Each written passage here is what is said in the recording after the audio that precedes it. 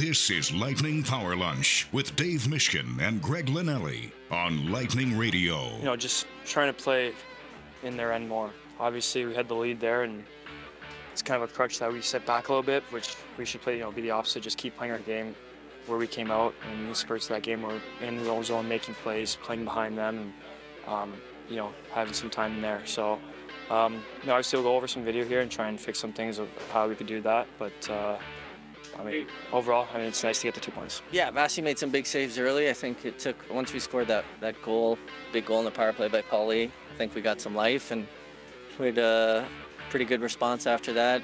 Kind of went south a little bit in the third, but after the 2 games that we had coming out of the break, we need the points, so there's things we need to work on.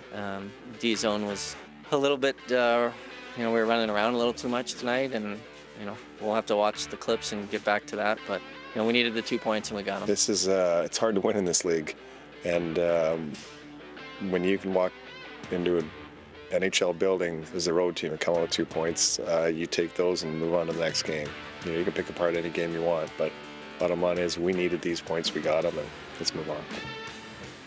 And I think that's how we all feel, especially what happened the previous 2 games leading up to Columbus. Anytime you can munch some points, you want to do it in regulation against a team who is struggling, which Columbus is.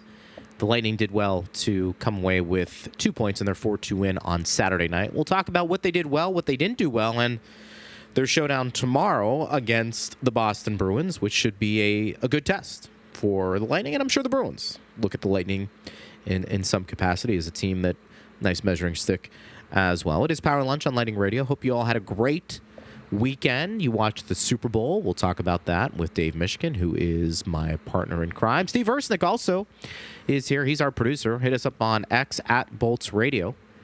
We were talking about it a little off the air. Everybody's breaking down the Super Bowl. Entertaining game. I think that's what the NFL wanted, partner. And I thought the halftime show was pretty good. Took me back to my youth with Usher, and I usually don't like those things, but it was pretty good. And it was in the Greg Linnelli wheelhouse. Yeah, it was my wheelhouse. It was in my wheelhouse. So it was good. Good game. Yeah, I think anybody who watched the game came out of that experience feeling pretty good, with the exception of probably 49er fans who had to suffer a really tough loss. I mean, when you lose the championship game and it's razor thin like that, and you look at a play here, a play there could have made the difference, those are tough to swallow, but good on them. I mean, the Chiefs were favored, weren't they? I would expect the Chiefs were probably favored. Yeah, the 49ers gave them a heck of a game, and they probably, more than probably, I mean, they easily could have won that game if not for a play here, a play there. So it was an entertaining game, and you're right. It's exactly what the NFL wanted. So good for them, and congratulations to the Chiefs. Back-to-back. We know here in Lightning Land how hard that is, and it's a different kind of hard in football because you're not going through 4 series, but those one-and-done games, man, like literally there was no margin for error, and they ran the gauntlet. They had to win road games in Buffalo and Baltimore. They beat some really good teams, so congrats to them. It's all you want is a competitive game, and we talk about that especially with the highest stakes, and that's all anybody wants, and good for the NFL. The Lightning, not as big of a game from that perspective, partner, but it was still an important one because it's a team that you are expected to beat in Columbus, but you wanted that mini 2-game losing streak to snap and not dovetail into a 4-game losing streak. You and I have talked about this a lot, and they did that. As you heard Stammer say coming in, getting out to a lead, and I think making Columbus play from behind is what you wanted. Inevitably, every team has a pushback in a game, regardless of the talent level. We saw that with Columbus in the third period. The Lightning did enough to hold on. I don't want to critique the game too much. We can certainly, but for me, those games are sometimes the hardest to win because you're trying to get up for it. And let's face it, that's a human aspect of a game that does factor into it. And you don't know how you're going to respond in that environment. And I thought the Lightning did what they needed to do. We can move on, get ready for Boston. But I thought they did some good things in that Columbus game too. Well, I'll critique the game, Greg. I don't mind. Well, we doing will that. critique the game. We will critique the game. So I think we heard from Cirelli and Stamkos, who both kind of picked apart what the Lightning did not do as well as they could have done and probably will need to do tomorrow against Boston defensively. But I will lean back on John Cooper's quote, which I think the clip included that, but I know he said it. Basically, we weren't perfect defensively, but I'm not going to apologize for that because the most important takeaway is we needed these 2 points and we got them. And I agree wholeheartedly with that. But they do have some stuff to clean up still defensively. It's not like they had, and Coop even said before the Columbus game, talking about how they were defending, he said, I didn't mind how we defended in the Ranger game. And we were pretty consistent and in line with his assessment on the show. And that was a 2-1 game before the Rangers scored an empty netter. The Lightning did not give up a ton of chances against the Rangers. They did against the Islanders. So did they do a 180 defensively from the Islander game to the Columbus game? No. And they're probably going to need to be better defensively, as I said, tomorrow against the Bruins, who, by the way, are coming off one of their worst performances of the year.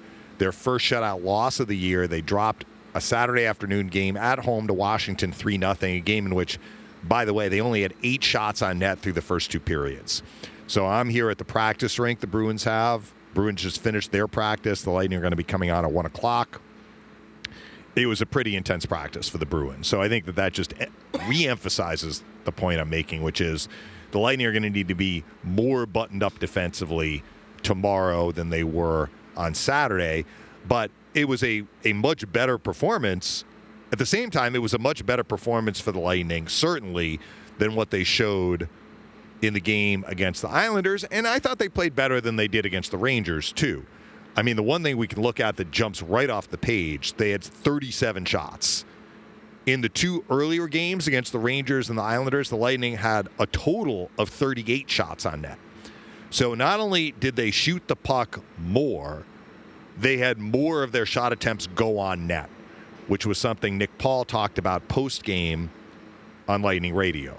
He had a goal and an assist. His goal occurred in the first period with the Lightning on the power play because Brandon Hagel's first shot was on net.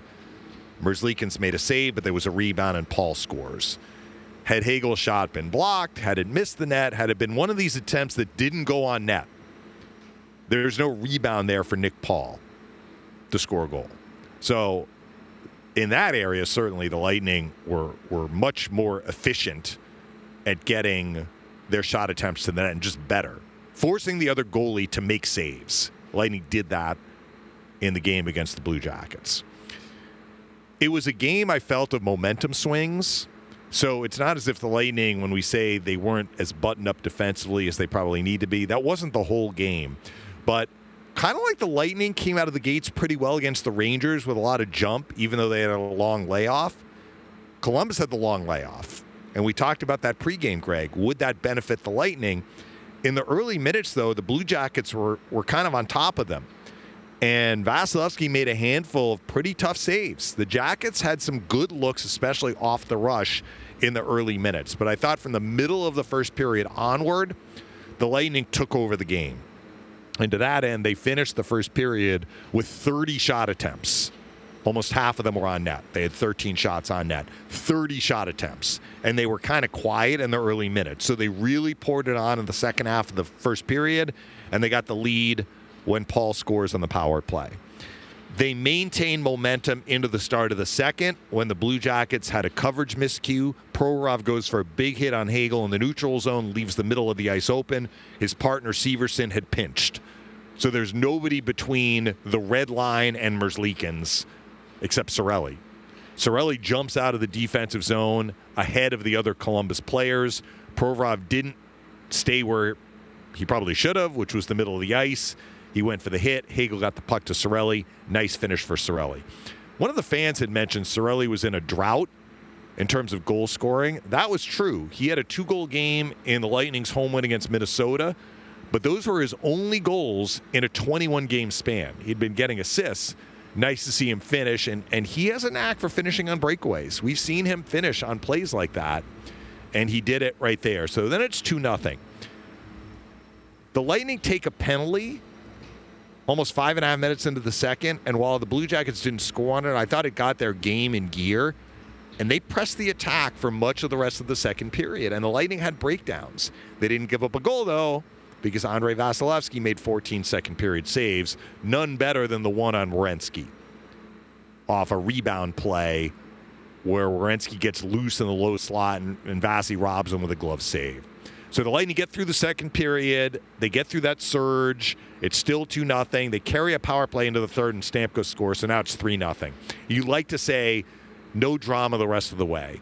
There was no drama for the first 10 minutes, but a sequence behind the net where Provorov cross-checks Asimon in the face was originally called a major. They looked at it on video. They rescinded the major to a minor. It turned out to not be a power play for the Lightning, so we stayed 5-on-5, and Boone Jenner scores. And then the Blue Jackets gained momentum again. And this time they were able to convert a second time. Jenner on the power play, and they had looks to tie the game. Vasilevsky was very, very good down the stretch. Lightning get the empty netter from Hagel to win 4-2, but it was that close to being 3-3. So that's kind of where the Lightning, I think, were looking at this game and saying, we gave up some chances early, we gave up some chances in the second period, and we gave up some chances that led to goals in the second half of the third period. But what we did during the other parts of the game were good enough that we had a big lead and were able to get the 2 points. So, look, was it a perfect performance? No. Would we like to be able to come on the show today and say the Lightning had a 3-0 win against Columbus? Yes. That didn't happen. The Jackets are going to miss the playoffs. You mentioned they're a team that is struggling. But where they have struggled more this year is really defensively. Offensively, they're not a top 10 team, but they're not in the bottom 5. They have some guys who can make plays. Boone Jenner is one of them. I thought Johnny Gaudreau had a really dynamic game. I mean, he has not had a great time in Columbus in terms of probably the expectations, but he was dancing on Saturday. This Kirill Marchenko, he can score. He scored 3 goals already in his career against the Lightning. And Werenski was really dynamic. Like, he was all over the ice. He was very, very good on Saturday. So they have weapons. And the Lightning weren't as tight defensively as probably they would have liked to have been. And as a result, Columbus got chances. But I guess my biggest takeaway from this game after the 2 points, another really, really solid game for Vasilevsky. Yeah, he was really good. And that was really nice to see. It was. Because he didn't let Columbus get more than those 2. No, and that's what we had seen leading up to the All-Star break, I think, from him, and that was good to see him get back. You know, look, we made a topic of this last week, and it's been a little bit of a theme this week with a lot of our listeners about the depth scoring. Well, Nick Paul and Anthony Cirelli scored goals. Cirelli's just an interesting guy because I think a lot of people think 25 goals a year is in him, especially 20, and I think it's something maybe that's not there yet consistently, but I think people are waiting on that to happen. Paul, probably a little bit of the same because of the shot. He's got 14. I mean, if you tell me that Nick Paul at the end of the year ends up, hitting 20, 22 goals a year, I think he'd probably take that. Yes. And I think maybe the same thing for Cirelli. So might be managing expectations a little bit, but I think in that game last night or a couple of nights ago, it was good to see the depth scoring come through. Kucherov, has an opportunity to continue to munch points on a night that Nathan McKinnon didn't have any. We talked about that in the post game show, and that's a big deal. I think players are going after it. Yeah, good for Kuch. Yeah, for sure. So good for Kuch. I thought, considering what had happened leading up to that game and how they finished, it's exactly what you wanted to see. Get through it, and I think we all anticipate, Dave, a team who should be more focused tomorrow against the Bruins because that team demands your attention. Because if you don't, you're going to get run out of the building. The Lightning have had some games in Boston. I think the game this year falls into this category where, like, at the end of the night, you come out of it and you're like, the Lightning played hard. Like they really didn't have a clunker, but they lost again. And the final score in the game in early January was 7-3. So, look, the Bruins have had the Lightning's number going back to the earliest days of the Lightning's franchise, with the notable exception of 2 playoff series the Lightning won against the Bruins in 2018 and then 2020 in the bubble. But other than those 2 really significant bright spots, the Bruins have been a handful for the Lightning. Going back, doesn't matter kind of what era you want to pick. They have been a tough opponent for the Lightning, especially in Boston. But I maintain, sometimes the Lightning have played worse against the Bruins in Tampa, actually, than they have in Boston. They've come into that game in Boston, whenever it takes place, ready to play. But by hook or by crook, it seems like the Bruins are the ones to score the big goal, get the big save, make the big play, and the Lightning come away empty-handed. They did not get off to a good start in this road trip. They have a chance, at the very least, to get 4 points out of 4 games, but they're going to need to beat the Bruins somehow, some way tomorrow night. And I think mentally, even though you're not where you want it to be points-wise, if you win tomorrow on the road trip, in some ways, I think you come off that road trip feeling better about your game, the way you ended it, if you're able to win against the Bruins. Yes. Because I think, look, the Lightning aren't in last place in the Eastern Conference. I don't think they're in danger of missing the playoffs, although, again, nobody has clinched anything, and this year has been a little bit more of a struggle than in previous years. I acknowledge all of that. But it's not like the Lightning are sitting at 48 points and really looking up at a bunch of teams in front of them. Yes, they've played more games than a lot of teams. I understand that too. And Toronto is one good winning streak away from passing Tampa Bay in the standings, assuming the Lightning, have a couple of more hiccups along the way. But as it stands right now, they are in 3rd place in the Atlantic, and they are hanging on to a wild card berth. If you feel like, all right, you want to take those games they've played and throw it out the window a little bit and say, okay, give the edge to some of these other teams who've only played 50-51. The Lightning are still, from a points perspective, above the cutoff line beyond the Islanders, who are at 56 points through 52 games. I'm not saying that you should feel comfortable, but I think where the Lightning are, they want to show that they're playing well. I think against the Bruins, if you're able to win that game in a hostile environment against a really good team, you're going to feel better about your game and probably the road trip heading into the next home game, more so than, in a different circumstance. So I think an important game on a lot of levels tomorrow night. I want to see where the Lightning are mentally, in addition to physically, but mentally, where are you on the ice, making the smart plays? Because I think against the Bruins, structurally, we know they're pretty sound. Typically, they don't beat themselves, and then they're a really good team on top of it. So, yeah, you got to be able to perform tomorrow night for sure. But a lot of it, too, is, being able to be in the right spot at the right time and making the right play. And can you do that for the majority of the game tomorrow night? If you do, they're going to give themselves an opportunity to come away with points. And if they win, I think confidence-wise, they should feel pretty good. And look, maybe they're going to get a Bruins team that is kind of in the dog days. Like, I am sure that the Bruins came out of that game on Saturday pretty ticked off. And as I mentioned, they had a spirited practice today. But they are a team that won 65 regular season games last year and did not get out of the first round. So from their perspective, just get in, right?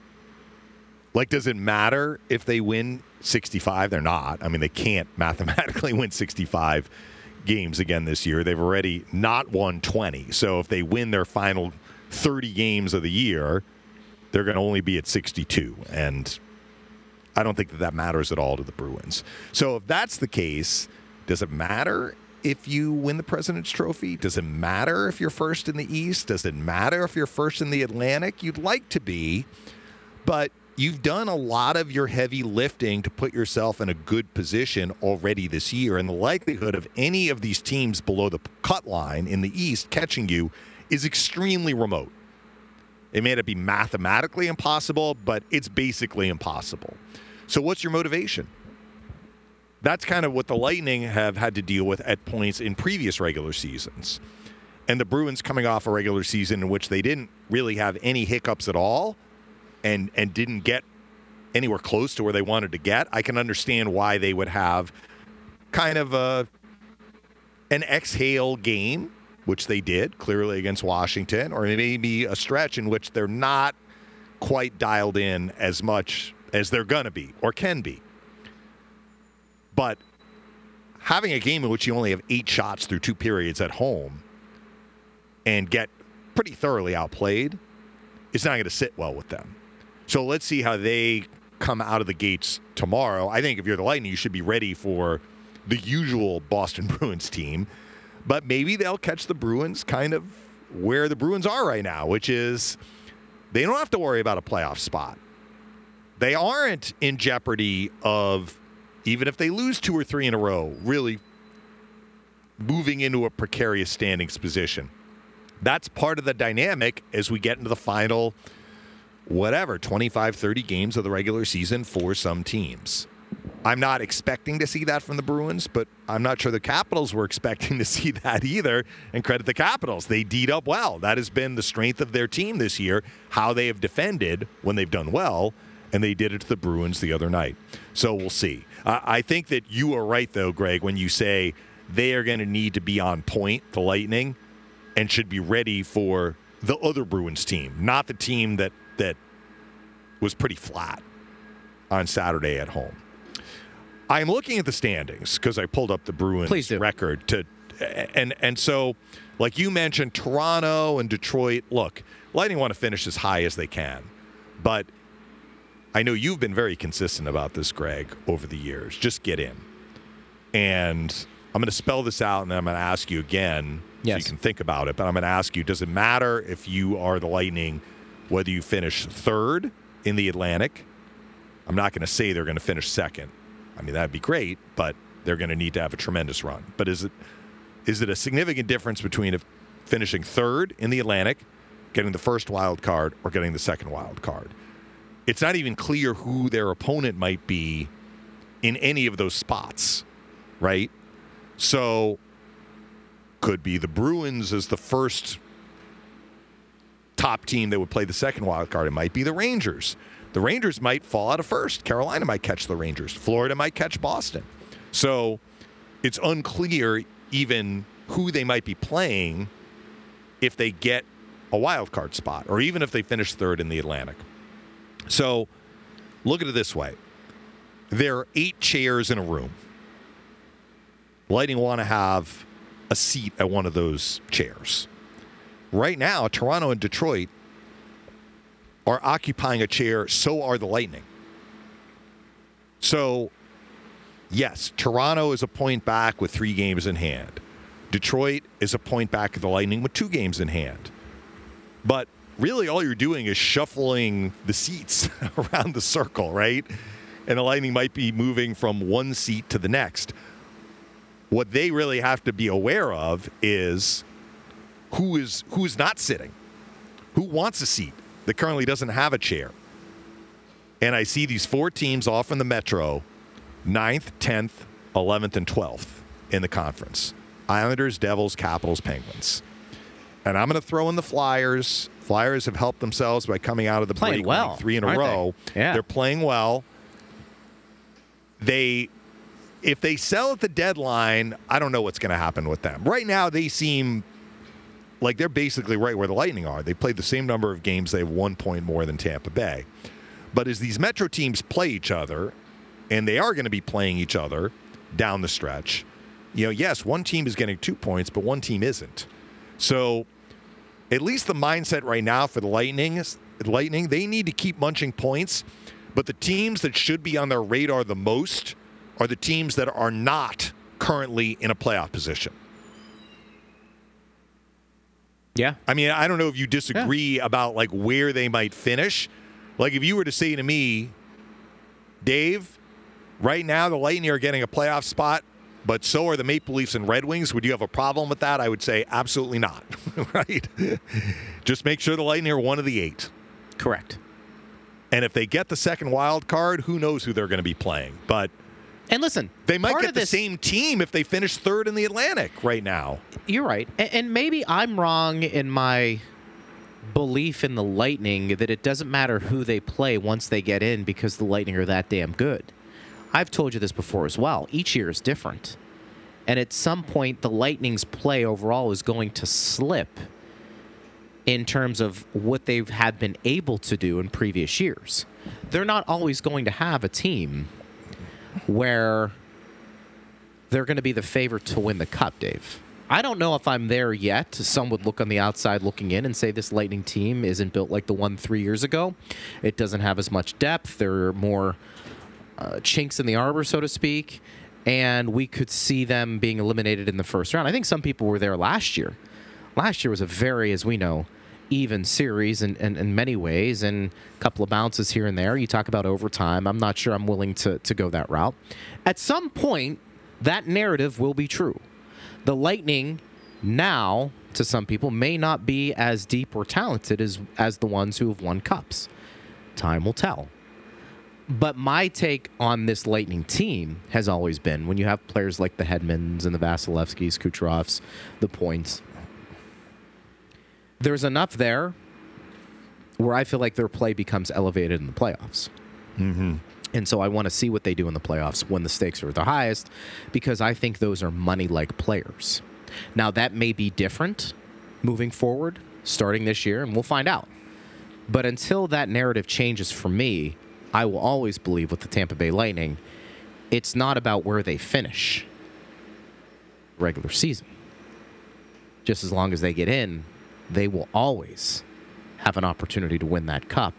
Not because the law of averages say, yes, of course, anybody who makes the playoffs is going to have a chance, but they have a team and players that have some talent and experience to make a deep run. And until that changes, I'm not going to move too far from that position. But I understand there's some other people out there who evaluate the Lightning that probably were at that point last year when it came to this team being at the top of the mountain. I agree with you that the Lightning can win a playoff series no matter where they finish, as long as, obviously, they get into the playoffs and finish in the top 8. The opposite is also true, which is to say that no matter where they finish, they're going to get a tough opponent in the first round. It's not like there's an easier opponent should they finish 3rd in the Atlantic. It's just that they will have a little bit more breathing room down the stretch in the regular season if they are in 3rd place, because that means more teams need to leapfrog them, basically. So the teams I mentioned, the Islanders, Devils, Capitals, and Penguins, the Lightning have games left against all of those teams. 2 against the Islanders, 1 against the Devils, 2 against the Caps, 1 against the Penguins. Those are very important games, and they have 2 left against the Flyers. If there are Flyers fans out there that are upset that I'm lumping the Flyers in with these other teams, I'm not implying that I think the Flyers are going to tumble out of 3rd place. In fact, they've done very well to consolidate that position, winning 3 in a row coming out of the All-Star break. But it's possible that one of those Metro teams will catch the Flyers, and then the Flyers will be in the wild card mix, and the Lightning might have to worry about getting ahead of them. So that's why these points are so important. But the Lightning, with the work they did in January, going 8-1, put themselves in a more advantageous position, which is the position where teams are trying to catch them, not the other way around. The other thing that I'll just mention as we speak today on February 12th, with a lot of runway left in the regular season still, for what it's worth, the Lightning are in very, very good shape as far as the first tiebreaker and the second tiebreaker. Regulation wins, and then regulation overtime wins. So the first tiebreaker is how many wins did you have before overtime? The second tiebreaker is how many wins did you have before the shootout? So if you're like the Islanders and you've gotten a lot of points with overtime losses, you are going to be on the short end of the tiebreaker. So against just about every one of the teams I mentioned, should the Lightning finish in a tie in points as we speak right now, they would win the tiebreaker. So that means that the teams that are chasing them are not just going to have to catch the Lightning, they're going to have to exceed the Lightning in their point total. That's not insignificant. But again, these things can change if teams end up making up ground on the Lightning with regulation wins, and the Lightning end up getting some points by not getting regulation wins. That dynamic might change. But the fact, remember early in the year, they were losing all those games in overtime. Like, the Lightning have gotten a lot of their points from regulation wins, and that matters in the setup that we have in the NHL to determine who wins the tiebreak. The third tiebreak is head-to-head. The first two tiebreaks are basically, how did you get your points? Did you get them in the 3-on-3 or the shootout, or did you get them in the 60 minutes of regulation? Yeah. Love it. People want to react to that, they can. That includes, by the way, Toronto and Detroit, both of them. I mean, Toronto only has 17 regulation wins. The Lightning have 23. The Lightning have 6 more regulation wins than the Maple Leafs. I understand the Leafs have 3 games in hand. But still, that's a big, big gap. How about the Islanders at 16? Yeah.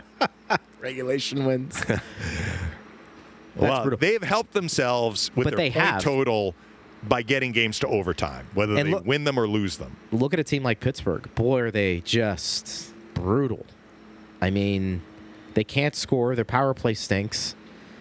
And, you know, they're one of those teams. I know they're hovering around, and everybody talks about, well, they got these games in hand. You got to win those games in hand. Yeah, they've lost 2 coming out of the break. Really? I mean, it's just, what are you going to do? Mm-hmm. What are you going to do? Hit us up on X at Bolts Radio. Do you want to get to some questions? Wanted to get your opinion on the Morgan Riley play. Did you see that one before we got to questions? I didn't. Steve asked me. You didn't see it? You've been in your own little bubble. I'm in my own bubble. Well, Toronto lost at Ottawa. You should watch the clip. I think the fans who are listening know about this. So the Leafs were down at Ottawa, and that's a team well behind them in the standings. They're down by a goal. Time is winding down, and the Senators basically intercept a play in the Ottawa end, and there's a stretch pass. Ridley Gregg has nobody in front of him in the open net. So he skates. Yeah, I mean, he is probably at the hash marks. He is at the, well, he did. He is at the hash marks, and he winds up and blasts a slap shot into the open net. It's like the exclamation point empty net goal. So Morgan Riley is the closest guy to him, and as Greg peels back to the sideboards, Riley comes at him and basically gives him a cross-check to the face. So Morgan Riley has... Okay, so I watched it. I'm watching it right now. Yeah, right. Okay, all right. So there was a lot of hullabaloo about this. You know, Ottawa fans are like, oh, the poor Leaf fans got their feelings hurt. And the Leaf fans were like, good for Morgan Riley. That was a you-know-what kind of move by Ridley Gregg and slapping it into the open net and all of that. So there are a lot of various opinions about that play, which you don't see very often. Usually when a player scores an empty net goal, he kind of slides it into the open net. There's no extra mustard put on like Ridley Gregg did. But the long and short of it is that Morgan Riley has an in-person hearing, meaning that he could get more than 5 games. He may not get more than 5 games, but if it's a phone hearing, you know it's 5 or less. In-person means it could be more than 5. So I am pretty confident in coming out with this statement. Morgan Riley is getting suspended. I don't know how many games, but you're taking a pretty important Toronto player out of the lineup because he decided to do that. It's so funny. That was my takeaway. It's so funny reading these comments about. There's some people who are like, it's Bush League, right? You know, what both players the empty did. Netter or the retaliation? Do you? I mean, what's the? So I mean, I get it. You don't want to take a slap shot in an empty net, I guess. There's no rule against it, though. It's like the unwritten rules. Like, well, there's a lot of unwritten right? rules. Yeah, there's a lot of unwritten rules. I get it. So look, I mean, here is. Was that like high inside? If you watch a home run, yeah, is that basically what it is? or in the back. You can't take a stick to somebody's face, though. So I mean, so here is my take on it, because Steve asked me. Go ahead. If Morgan Riley wanted to send a message to Ridley Gregg, there are ways to do it other than what he did. Mm-hmm. He could challenge him to a fight. Yeah. He could Correct. yap at him if he didn't want to fight. Wait till next game if they play next game. Exactly right. Right? Yeah. You have this guy's number. Yeah. You mark it down. Phil has said that. So is Chief about. Yeah, for sure. Like, that is more in relation to your teammate got hit and you come at the player who hit your teammate and fight him and you get an instigation penalty and you're sitting for 17 minutes. And how many times have we heard Phil say this? Take the guy's number. Chief says the same thing. Take the guy's number. Don't do it then. Do it later. So, look, it very well may be that Ridley Gregg is going to have to answer for this the next time the teams play. And I actually don't even know if they have more games left against one another. That can be easily I think that's determined. Fair. But if you're that upset, you're Morgan Riley, you're that upset, what he did, on the one hand, it hurt his team because he's going to miss some time. I guess on the other side of the coin, you could say what he did might be a rallying cry for his team and bring them closer together. And as I said to Steve before the show, if after this play the Maple Leafs win 8 in a row, then we will look back at this play and say, yeah, that was a signature play, and that really helped them. But I don't. I think that you're rolling the dice on that, right? Like, I don't. The point is that Morgan Riley, one of their most valuable players, is not going to be available for the Toronto Maple Leafs, at least in the short term. And it may be longer than 5 games. We'll see what the NHL decides to do about this. I mean, it wasn't quite like the Dale Hunter play.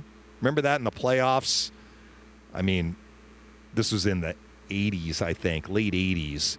But Turgeon scored for the Islanders. He's celebrating, and Dale Hunter basically lambastes him. He's not expecting to get hit. And I think Turgeon got injured and missed the rest of the playoffs. It might have been early 90s. This was not quite that because Gregg saw Riley coming at him, but I don't know. I mean, isn't it also an unwritten rule you're not supposed to hit a guy after he scores a goal? Unless you're Dale Hunter. Yeah, well, that's my point. Yeah. I mean, everybody in the NHL who plays knows about that Dale Hunter play. I think, and you know that you're inviting disciplinary action if you do it. Dave, you can't use your stick as a weapon like that in somebody's face. I mean, that's just, I think they're, so here's how we would say with Morgan and what he did. The emotion in terms of wanting to send a message, wanting to do something was appropriate. The actions were awful. Right. You don't take a stick to somebody's head, at least in that setting.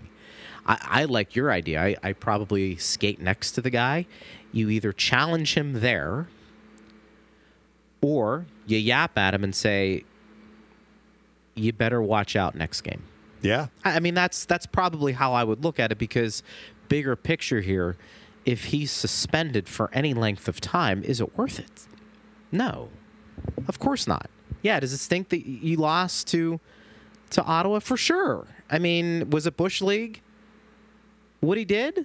Yeah, okay, fine. I acknowledge that. That happens in sports all the time. But I think it's how you respond that oftentimes has the deeper message. And I think more guys would probably respect and rally, maybe this is even the better term, behind dropping the gloves right off the bat in the next game with him, if that's how you want to go about revenge. Well, look, I'm looking at the game by game. That was their last meeting of the year. I'm not sure that was running through Morgan Riley's Yeah, I don't know head if that was right. Can we get Morgan on the line? Morgan? But, you know, I'm looking at their 4-game series. So the first game at Toronto, a win for Ottawa. The second game home lost to Toronto. So Toronto won the second game, but then Ottawa won again at Toronto. So they won. The Senators beat the Maple Leafs in 3 of the 4 games played between the teams. So that probably was a little salt in the wounds, too. But next year, Ridley Gregg will probably have to watch his back. They're not going to forget. No. I mean, wholeheartedly, he's going to have to address this next year. There's just no question. And maybe that was going through Riley's head, so he wanted to. In that case, though, what I would do is I would probably just jump the guy and start yelling on him. You're probably not going to get suspended for that. You'll get an instigation penalty at the end of the game. You probably would. Yeah. I mean, look, I'm not. I don't know how I would respond because I've never been put in that situation, so I acknowledge that. But I mean, if you're telling me what's the best way to go about it without really hurting my team, I would probably just make sure the guy sees me, drop the gloves, and attack him rather than take the stick to the face and now have a hearing with the league, potentially to be suspended for a couple of games. I just, for me, I think that's kind of how I would play with it. Do you disagree, or are you kind of in my boat? Yeah, no, I agree with that. I mean, that's what I said. You challenge him to a fight, or I like you your yap idea. at him, and yap at him, and you take his number. Yeah, for sure. How much time was left when that happened, too? It was like 7 seconds or something. I mean, the game was over. And I have no idea if he was out there for the face-off there at the end of the game. Maybe that's when you address it, too. I don't know. Sometimes players take it in their own hands, and you just address it right there. But now that I did see it, and that's the beauty of social media. I've told you it's a cesspool in a lot of ways. Yes. That one was very good. Well, the clip itself. The clip itself, yes. The clip itself is the clip. Yeah. It's the takes on the clip afterward that sometimes forces us into the marsh, right? into the weeds. Ground gets a little soft. I'm going to send you because the best part of all of these of what he did are the memes now on social media. There's one of people in court and a guy jumping across the stand attacking the judge, and it's I saw one. That's hilarious. Did you see the clip of Travis Kelce getting in Andy Reid's face last night? I did see Somebody put Kelce in a Maple Leafs jersey. I did. Talking about how you're supposed to score an empty net goal. It's kind of like, wait, was it Chase Claypool, the one we had fun with last year, the Steelers wide receiver? I just sent it to you guys. The air traffic controller. Yes. Maybe we'll share this one on our social media. But that one I just sent you guys was pretty good. I've seen that one. Yeah, that's hilarious. That's hilarious. This comes from Brandon on X. He says, I have always wondered if a player gets a game misconduct early in the game, where can they go? Stay in the locker room? The press box? No, they don't go to the press box. They stay in the locker room. Just like the scratch players. I mean, they probably work out too, right? Probably get on the bike. So I sometimes see scratch players in the press box. I do too. But more often than not, like it used to be, and this is what I say used to be, this is what I remember in the minors. And honestly, I'm not entirely certain if all NHL players have to do this, because usually if you're not playing, you're getting a pretty rigorous workout at the skate late.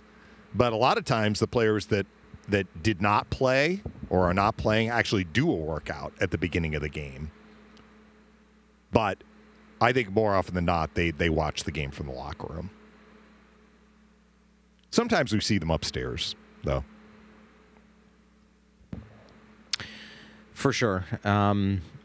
You see, but I think if a player's thrown out of a game, he's not like getting dressed and heading up to the press box and they'll get their workout in a bucket of popcorn. No. Yeah. How often do players work out after a game too? I guess some of that. I think they do. I mean, it is nuts. It's like the cool down. I'm like, cool down. Yeah. What you're doing looks like the full workout for me. It's how they're. I don't want to put words in his mouth. I think Phil probably thinks these guys work out too much. Because of all the muscle. Well, the muscle, but I mean, like the muscle injuries. Like you think guys are really in shape.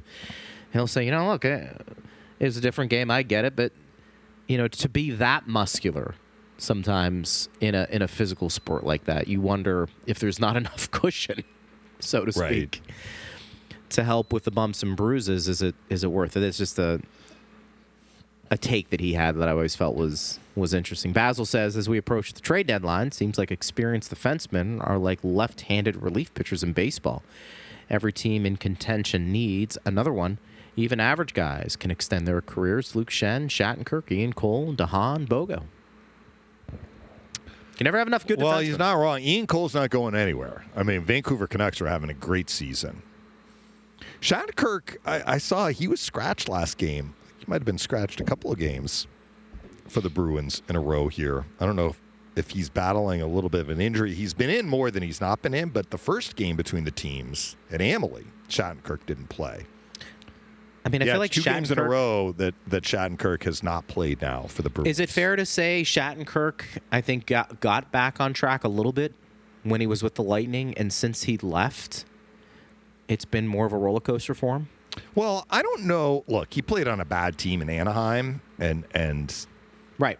Like he wasn't able to, whatever he didn't turn their fortunes around. So he was caught up in that, and maybe he contributed to why they struggled a bit. I think he's been okay in Boston, though. He's just not a top minute guy. Look at his numbers. I mean, he's got 5 goals in 42 games. He's a minus player on a team that's done very well, which is a little rare. Most of their players are plus. But, I mean, he's not going anywhere at the deadline. He's part of this Bruins team that hopes to have a very deep playoff run. Who are the other guys that Basil mentioned? He said DeHaan and Bogosian, right? Bogosian, and then he also had Shen, Ian Cole. Mm-hmm. I mean, all those. Yeah, look, I mean, if he's just saying that these are guys who have been able to play for a while because teams covet veteran defensemen, he's not wrong about that. I mean, in the case of DeHaan, he signed with the Lightning during the offseason. Right. Same with Shattenkirk with the Bruins. Some of those players that you just mentioned, Basil, had big roles for the Lightning. Mm-hmm. I mean, what's amazing with Luke Shen is that he's been able to be a coveted defenseman. Yes. Since leaving Tampa Bay. I mean, he really turned his career around. But, Ian Cole was a really good defenseman for the Lightning.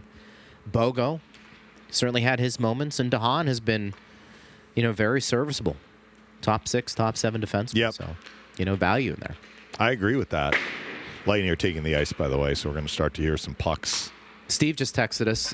Jonas Johansson, how about posted a picture on X? He and his wife welcomed their first child. Oh, 1 week ago. congratulations. 1 week ago today. Well, they kept that pretty quiet. I was about to say, I just saw Johansson on the bus on the way over here, so. He should be smiling, right?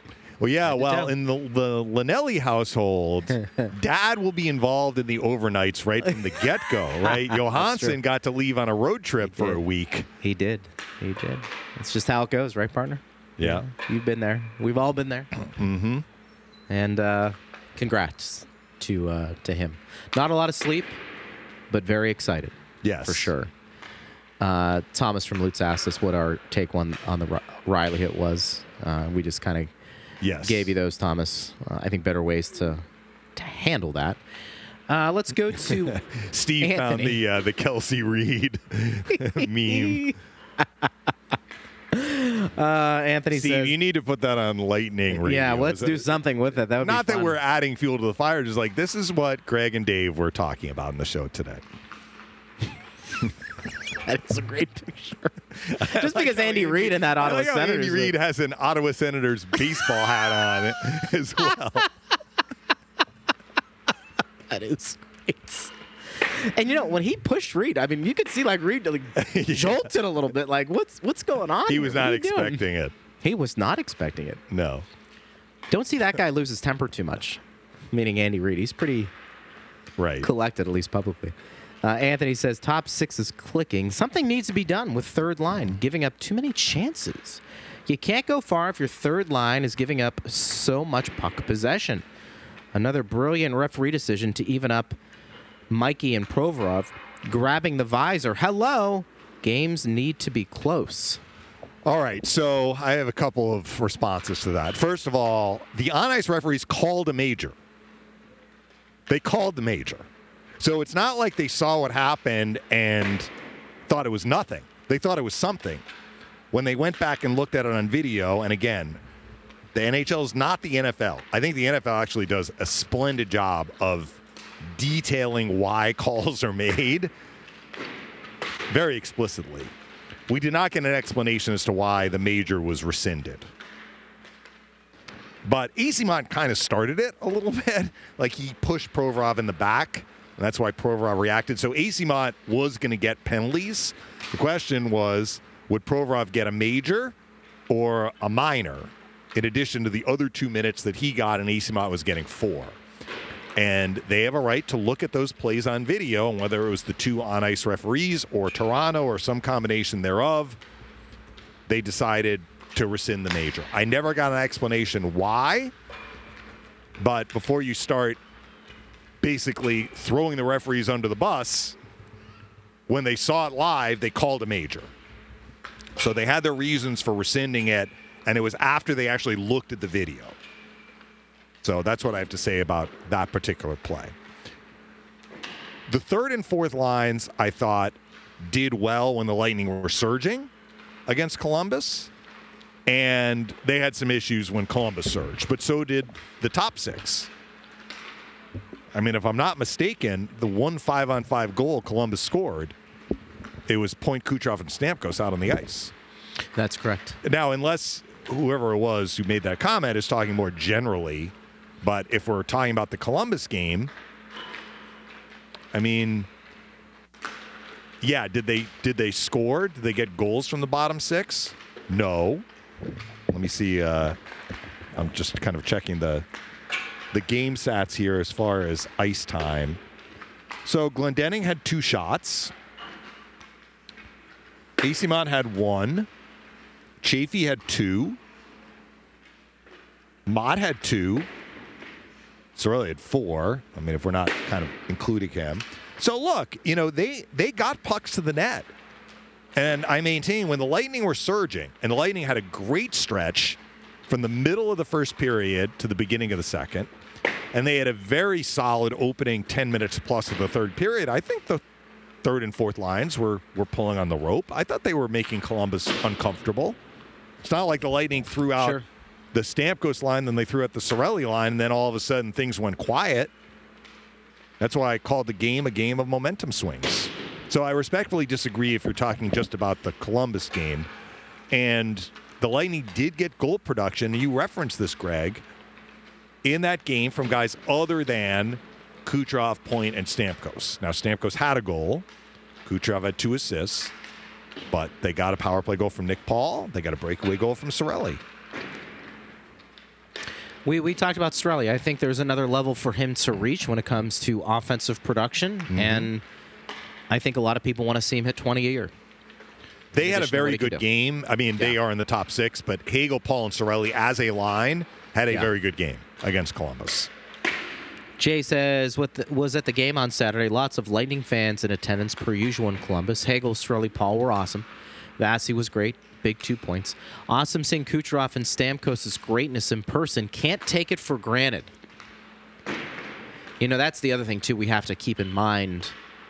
It's hard sometimes in the moment, Dave, when you and I are kind of doing this for a living. I think we do a pretty good job of taking a step back, though, and kind of reevaluating and saying what we're seeing from Kucherov is pretty rare. Mm-hmm. What we've seen from Stamkos over the course of his career from a goal-scoring perspective has been pretty tremendous. And the thing about Stamkos, the expectations were high when the guy was drafted. But, Dave, not everybody reaches those expectations. No. And to be able to do that, I think you really do hit a home run when you get all of it. And then you factor in the rings and then the community and what he's meant to that locker room. Same thing with the Victor Hedmans and some of the other guys. But when you're watching Kucherov, please embrace it. Because at some point, this won't always be this way. I've told you over the years, watching Lemieux and Yager and Crosby and Malkin to a lesser extent, those are generational type talents. At some point, the Penguins won't have those players. And they're going to struggle just like some of these other teams who've never had players like that. You never take it for granted. The Lightning are in that same boat. You never take it for granted. That's why they're in the golden age of hockey here in Tampa Bay.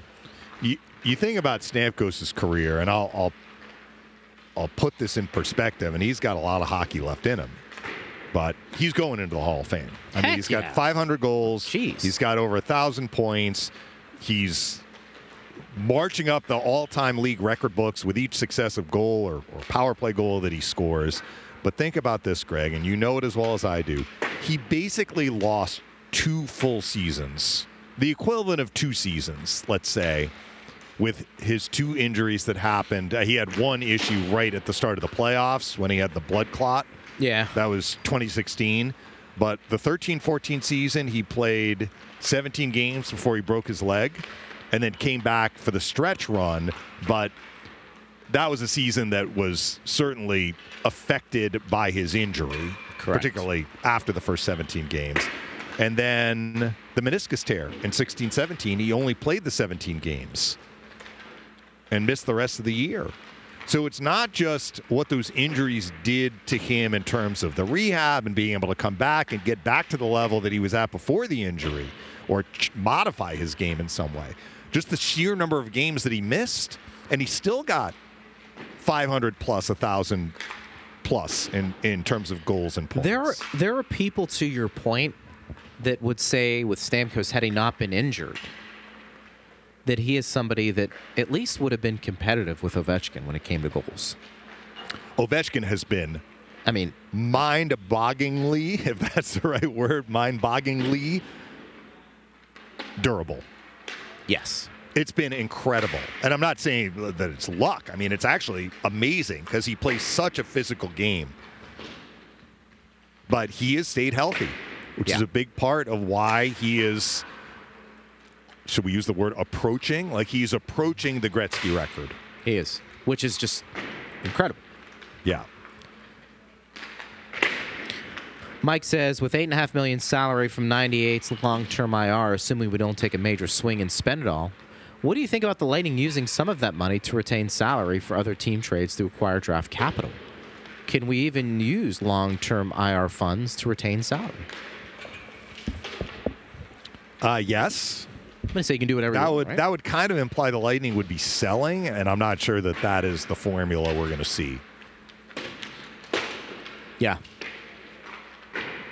I think they're going to take a swing and get players that can help now. Right? Yeah. It is what it is. I mean, I just think that's... They're in a spot to win now. Draft capital be damned. I don't think they look at it that way. But that might be Well, for it's not another only discussion. draft capital, it's just capital. Julian looks at it as capital. What kind of capital do I have?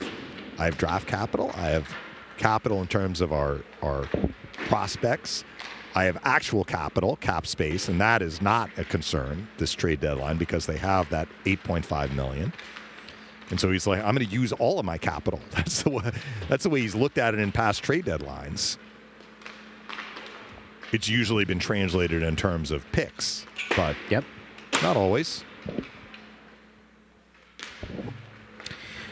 We're going to have a lot to talk about tomorrow as the Lightning get set to take on the Bruins. We'll try and have a guest for you as well, but that'll be a fun game tomorrow night. You can listen to all the coverage here. Partner, great job on a Monday. Good Yeah, stuff. a lot to talk about. Yeah, a lot of good stuff. Thanks, everybody, for responding. Hit us up on X at Bolts Radio. Thanks to Steve Ersick for producing. Thanks to you for listening. We always appreciate it. I'm Greg Linnelli. You've been listening to Power Lunch on Lightning Radio.